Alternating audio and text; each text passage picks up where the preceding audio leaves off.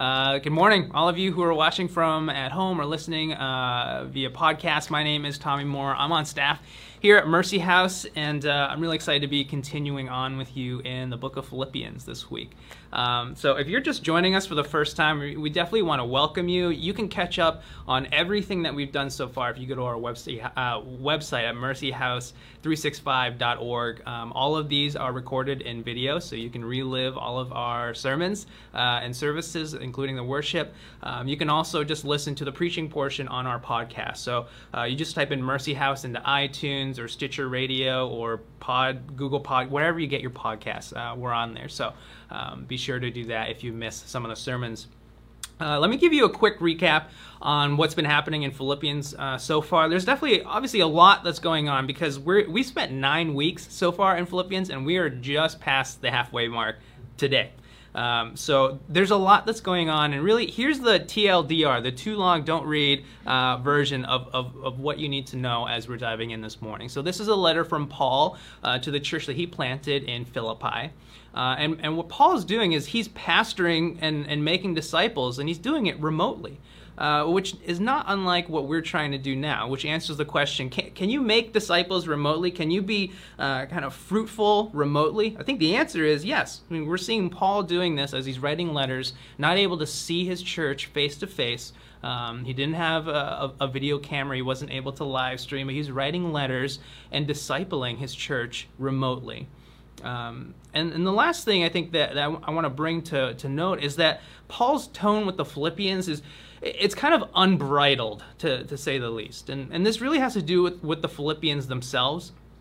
The Philippians are really listening to Paul. They're heeding his exhortations, and in this, they're following Jesus really faithfully. They're living out these transformed lives, and they're remaining faithful and obedient to God. And through this, they're really maturing as believers. And so what you see is not Paul necessarily spending time establishing his credibility or his authority to the church. He's not spending time just on the spiritual milk that newer and younger believers need, but he's actually dishing out spiritual entrees of meat and potatoes to really drive the Philippians to that next level of spiritual maturity. And so all this to say, the things that Paul is calling the Philippians to here are definitely challenging. And you're seeing this each week, and even on the Wednesday night calls when we're able to connect with one another and really talk about how to apply these truths to our lives, we're seeing that some of these things are held in tension. It's really difficult to process through them. But Paul is inviting the Philippians and us, as we read this, to really see under the hood of what the life, the heart, the mind of a mature follower of Jesus looks like. And so Paul opens up the section that we're reading this morning with a vivid, graphic warning to the Philippians. He says in chapter 3, verse 2, and if you have the Bible app, again, we're on there, and you can see all of the scripture references that I'm going to be bringing up on there, and you can also take notes in there as well. He says in chapter 3, starting in verse 2, look out for the dogs, look out for those evildoers, look out for those who mutilate the flesh. Those are some pretty serious words. Paul is really harping on this. He's using this phrase, look out, 3 times, along with 3 different descriptions of one type of person, which communicates the severity of this warning that Paul is giving to the Philippians. And the descriptions that he's using are each growing in intensity, which it communicates Paul's pure disdain for the people that he's warning the Philippians to look out for. So who are these people, and what is the big deal? Who are these dogs, these workers of evil, these mutilators of the flesh? And Paul here is calling out false teachers, but specifically he's calling out the Judaizers. Who have this twisted theology and who are distorting the gospel to those around them. Judaizers, they accept Jesus as the Messiah, but at the same time, they believe that you needed to be Jewish and adhere to all of the Jewish customs and traditions in order to be saved and have a relationship with God. One place you see Paul actually confronting some Judaizers is in Acts chapter 15, verse 1. And this says, but some men came down from Judea and were teaching the brothers, unless you are circumcised according to the custom of Moses, you cannot be saved.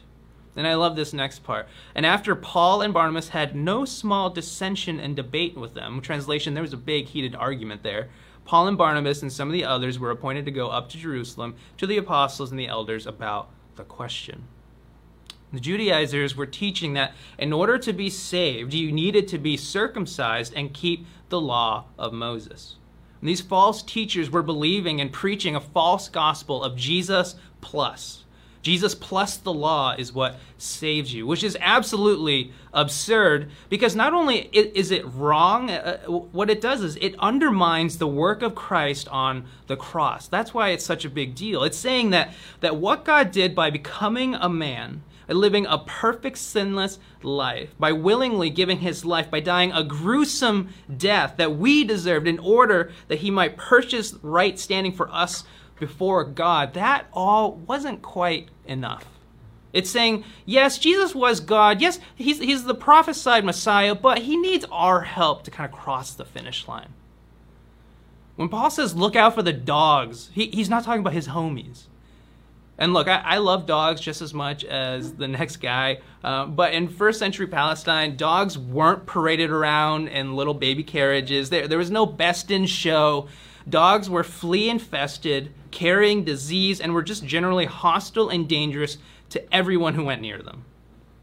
And so that's the weight which Paul uses in this word as he uses it to describe the Judaizers. It's important to note that the Jews would often refer to Gentiles, those outside of God's covenant, with the same term, calling them dogs. And so there is some irony here as he flips that on its head. And he calls these Judaizers who think that they're inside God's covenant to communicate that they're in fact the dogs that are outside of God's covenant. And this is all based on their blasphemous teachings. And the Judaizers, with their pride in believing that what they can achieve themselves in bringing salvation to themselves, it really strikes a deep chord inside Paul. And we're going to see why as we continue on in this passage. And Paul puts up with a lot of very different and very difficult opponents in ministry. But none draw the same passion and fury from Paul as the Judaizers. And Paul runs into these Judaizers undermining the gospel in Galatia, another church that he plants. And his intensity toward them is no different. In Galatians 5:12, we see, and this is after a long discourse about these Judaizers, he says, I wish those who unsettle you, and he's referring to those Judaizers who are giving them trouble, giving the church trouble for not being circumcised. He's saying, I wish that those who unsettle you would emasculate themselves. Yes, you heard it right. What he's saying is if you think that righteousness comes from circumcising a little piece of your flesh, why don't you go the whole way, like the pagan priests of that time who fully castrated themselves as an act of spiritual enlightenment? The false teaching strikes a deep chord in Paul, and he doesn't hold back when he's confronting them in their false teaching, and he calls it out. So what can we take away from this? Well, I think one of the things that we can take away from it is that legalism, that is, believing that obeying laws and rules as a method to earn salvation, is incredibly offensive to the gospel of Jesus Christ. Incredibly offensive. Why? That's a great question. Let's read on, because I think Paul makes it very clear. Philippians 3, verse 3, for we are the circumcision, who worship by the Spirit of God and glory in Christ Jesus and put no confidence in the flesh. By Paul saying we are the circumcision, Paul is pointing out that circumcision was a mark of a covenant that was given to Israel in the Old Testament that would be later fulfilled in the new covenant in Christ. And so the symbolism of circumcision communicated that Israel would be marked in their flesh as God's people, but the act pointed to one day being marked in their hearts by the Holy Spirit through salvation.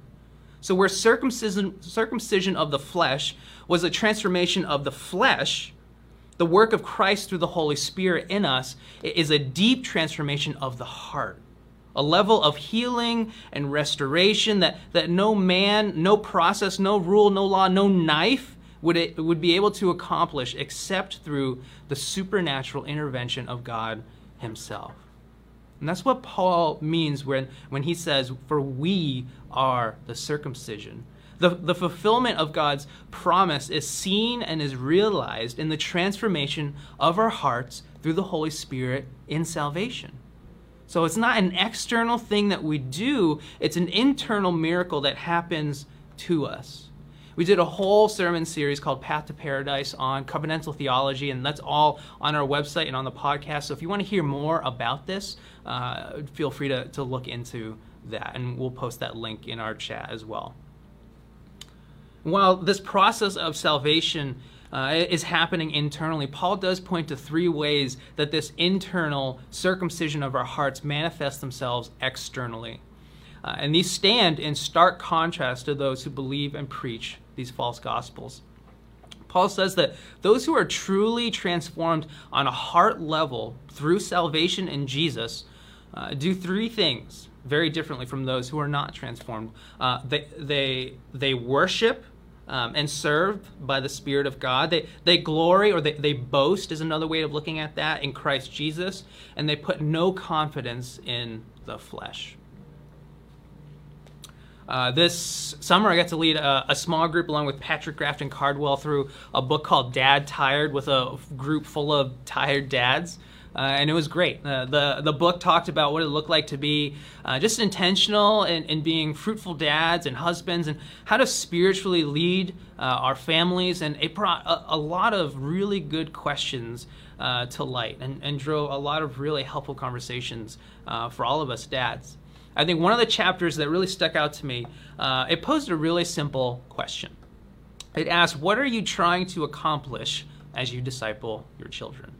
What are you trying to accomplish as you disciple your children? In other words, what is the end goal that you're striving for as you lead your children each and every day? What do you envision success looking like as you try to raise your children? And I think we were all like, dang, that's a really good question. Oftentimes, personally, I'm just kind of struggling to get through a single day. And one of the dads joked, I think he half joked, that success would look like making sure that their kids stayed alive as best as he could. Now, this question was really profound, but what was even more so was the follow-up question to that. What are you doing now in order to get to that end goal? The chapter ended with not just us thinking about our kids or our spouses, but actually assessing ourselves. What was our end goal for our own lives? What was our vision for ourselves spiritually 20, 30, 40 years down the road? And it really got me thinking about a question I think we all wrestle with, whether we're Christians or we're not, which is, what are we living for? What is the ultimate trajectory of our lives leading toward? I think that this question is at the heart of the transformation process when we receive God's grace and experience salvation. What we live for, what our end goal is, it begins to change radically. And look at what Paul is saying. He's saying those who have experienced salvation in Christ, they worship God, they boast in God, and they put their confidence in God, which is a stark contrast to the Judaizers. I mean, think about it. Maybe it's helpful if we work backwards. So starting with confidence. Their confidence is figuratively and literally in their flesh. Their hope and basis of faith is resting in their ability to follow the law and a piece of skin that was nicked off of their bodies as a child. And so they boast not in Christ, but themselves, in their own ability to attain salvation through obedience and good works. And in all of this, putting confidence in what they can do, boasting in what they can do, it's not really about God at all. It's all about them. They're worshiping not God, they're worshiping themselves, and they're serving themselves in all that they do. But when true conversion happens, our deepest self-seeking, self-worshiping motivations and desires shift away from us, and they begin aiming at God. And this is not without struggle or temptation to turn back to what we had known previously, and quite possibly not without an entire lifetime of wrestling with this very idea. I mean, even in this next section, you see Paul saying, I haven't perfected this. Okay, this is something that's ongoing. But that's what salvation is. It's a surrender to self, and it's a worshiping of God. And so if you're listening right now, I think these are some key diagnostic questions, whether you're a Christian or you're not, that can really help determine what the trajectory and end goal of your life is right now, what everything is aiming toward. I think you can answer that by answering these three questions. One, what are you worshiping and what are you serving? So that's one. What are you worshiping and serving? Two, what are you boasting about? And three, what is your confidence in? Again, these questions are in the Bible app, so you don't have to jot these down too quickly. We'll talk about these. For the Judaizers, their context and their culture of religious legalism informed what they lived for. And this paradigm or this construct that they lived inside determined what they worshipped and what they boasted in and what their confidence would be built on. And I think this is why Paul rails against it so hard, because this was also exactly the context and the construct that Paul himself grew up in and what he bought into with his entire life. Look at what he says, starting in verse 3 again. For we are the circumcision who worship by the Spirit of God and glory in Christ Jesus and put no confidence in the flesh, though I myself have reason for confidence in the flesh also. If anyone thinks he has reason for confidence in the flesh, I have more. Circumcised on the 8th day, of the people of Israel, of the tribe of Benjamin, a Hebrew of Hebrews, as to the law, a Pharisee, as to zeal, a persecutor of the church, as to righteousness under the law, blameless. Paul isn't railing against legalism as someone who failed it. He's railing against legalism as the person who was the poster child for what the Judaizers were advocating for. And Paul is legitimately flexing here. He's saying, listen, if anyone wants to go toe-to-toe to see who's a better Jew, I'm going to knock you out in the first round. He goes down his resume, and it starts like this. He talks about being circumcised on the 8th day, which was the Jewish custom. That's how it had to start. If you were to have an impeccable resume, that's where it needs to start. And really, that's outside of your control, but he still flexes that. He talks about how he can trace back his lineage to the tribe of Benjamin as a true Jew. Not all Jews could do that back then. He considers himself a true purebred Hebrew, which was also held in contention. He trained as a Pharisee, the most strict traditional Jewish community that was seen as really the most holy and the most sanctified of all the Jews. And in terms of passion and zeal, whether or not he was into this with his heart, he persecuted and oversaw the execution of Christians in the early church as they were seen as offensive enemies to the Jews. And to top all of that off, he followed the law. And we're not just talking about the 10 Commandments. We're talking about all of Moses' laws, which add up to 613 different laws. I made it through about 40 of them personally. He followed all of those blamelessly, meaning no one could ever call him out for murdering someone. No one could call him out for disrespecting his parents. No one could call him out for lying. No one could call him out for missing a single Jewish holiday or festival, or no one could call him out for offering up a sacrifice without first salting it, which is literally one of the 613 laws. Leviticus 2, verse 13, if you want to look that up. What he's saying is that if it's about having confidence in what I've done or what I've accomplished, I have more reasons than most people to have confidence. But look at what he says next, Philippians 3:7. But whatever gain I had, I counted as loss for the sake of Christ. Indeed, I count everything as loss because of the surpassing worth of knowing Christ Jesus, my Lord. For his sake, I have suffered the loss of all things and count them as rubbish, in order that I may gain Christ and be found in him, not having a righteousness of my own that comes from the law, but that which comes through faith in Christ, the righteousness from God that depends on faith. When Paul considers his resume, when he lists out every single accolade and accomplishment that he's attained in his life, when he counts up those hours of study, of that strict religious lifestyle that he lived, his following of the law to a T, when he lays all of that out in all of its glory, a resume that made him a rock star in the context and the construct that he lived in, and he weighs all of that in comparison to the worth of knowing Christ and having a personal relationship with God, he counted his entire resume as loss, as rubbish, more literally human excrement. The word he uses here is actually most accurately comparable to the crassness of the word crap. And this is Paul's testimony of salvation and conversion. And it's a radical one. Born and raised to invest everything he had into building his confidence in himself through his religious legalism, spending years boasting in his self-righteousness and ultimately worshiping himself and his own awesomeness until he met Jesus Christ on the road to Damascus and his world was completely turned upside down. And for Paul, this construct for how to derive value and meaning out of life was through religious progress. His end goal was to rise those ranks, and that path was really clear for him. And each step in that path, in that progression, was gain for him. And for us, I doubt it's exactly the same, but we live by various worldly constructs that promise gain, promise worth, promise meaning and value, which ultimately enslave us to progress further and further in that never-ending pursuit, just like Paul's construct did. And so my question for you this morning is, what are you trying to accomplish with your life? What are we trying to accomplish with our life? What construct are we participating in? What do we count as gain? And what are we treasuring? Because everyone is operating under a structure of belief that drives and motivates our decisions and our actions. We're all seeking to maximize our gain. And so the challenge here is being honest enough with ourselves to acknowledge what that is.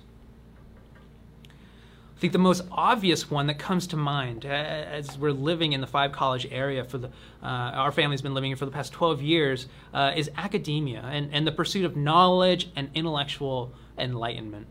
As an undergraduate, pursuing good grades and internships, to postgraduate work, chasing degrees and publications, this promise of gain and the temptation to worship, to boast in, and to find confidence in academic success can be a life-consuming endeavor that just never ends.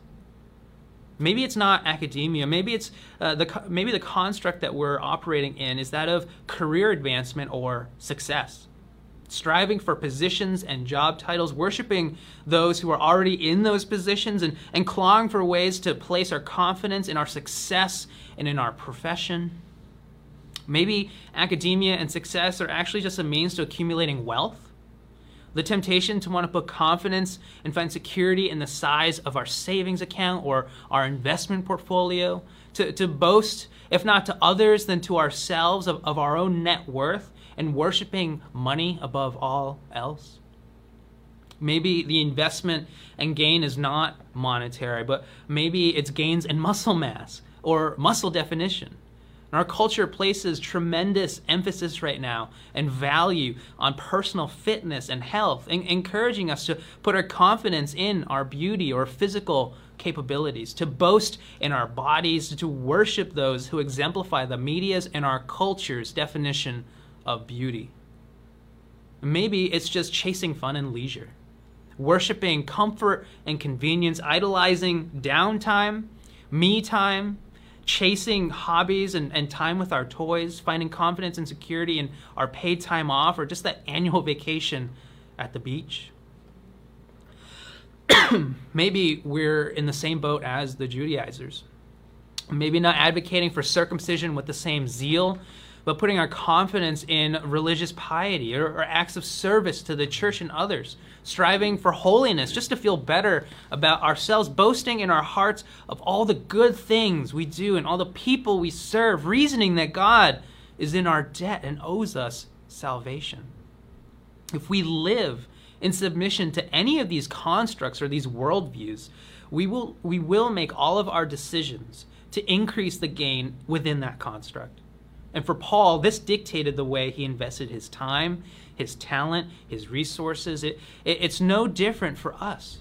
So whatever our end goal is, we're going to make those investment decisions of our time, our talents, and our resources to ensure that we maximize the gain of what we're aiming for.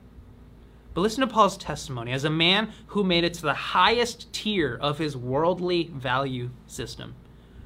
Philippians 3:7 again, but whatever gain I had, I counted as loss for the sake of Christ. Indeed, I count everything as loss because of the surpassing worth of knowing Christ Jesus, my Lord.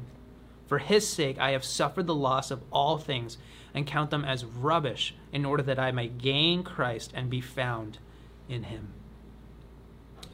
Now, don't mistake this for saying that all things are bad and that there are no good things in the world. Every good and perfect gift is from God. This is less a statement about the intrinsic value of things around us and more about the intrinsic value of Jesus himself. So it's like comparing $1,000 worth of Monopoly money, which has value when you're playing Monopoly, to the sum of all the gold in the U.S. Treasury.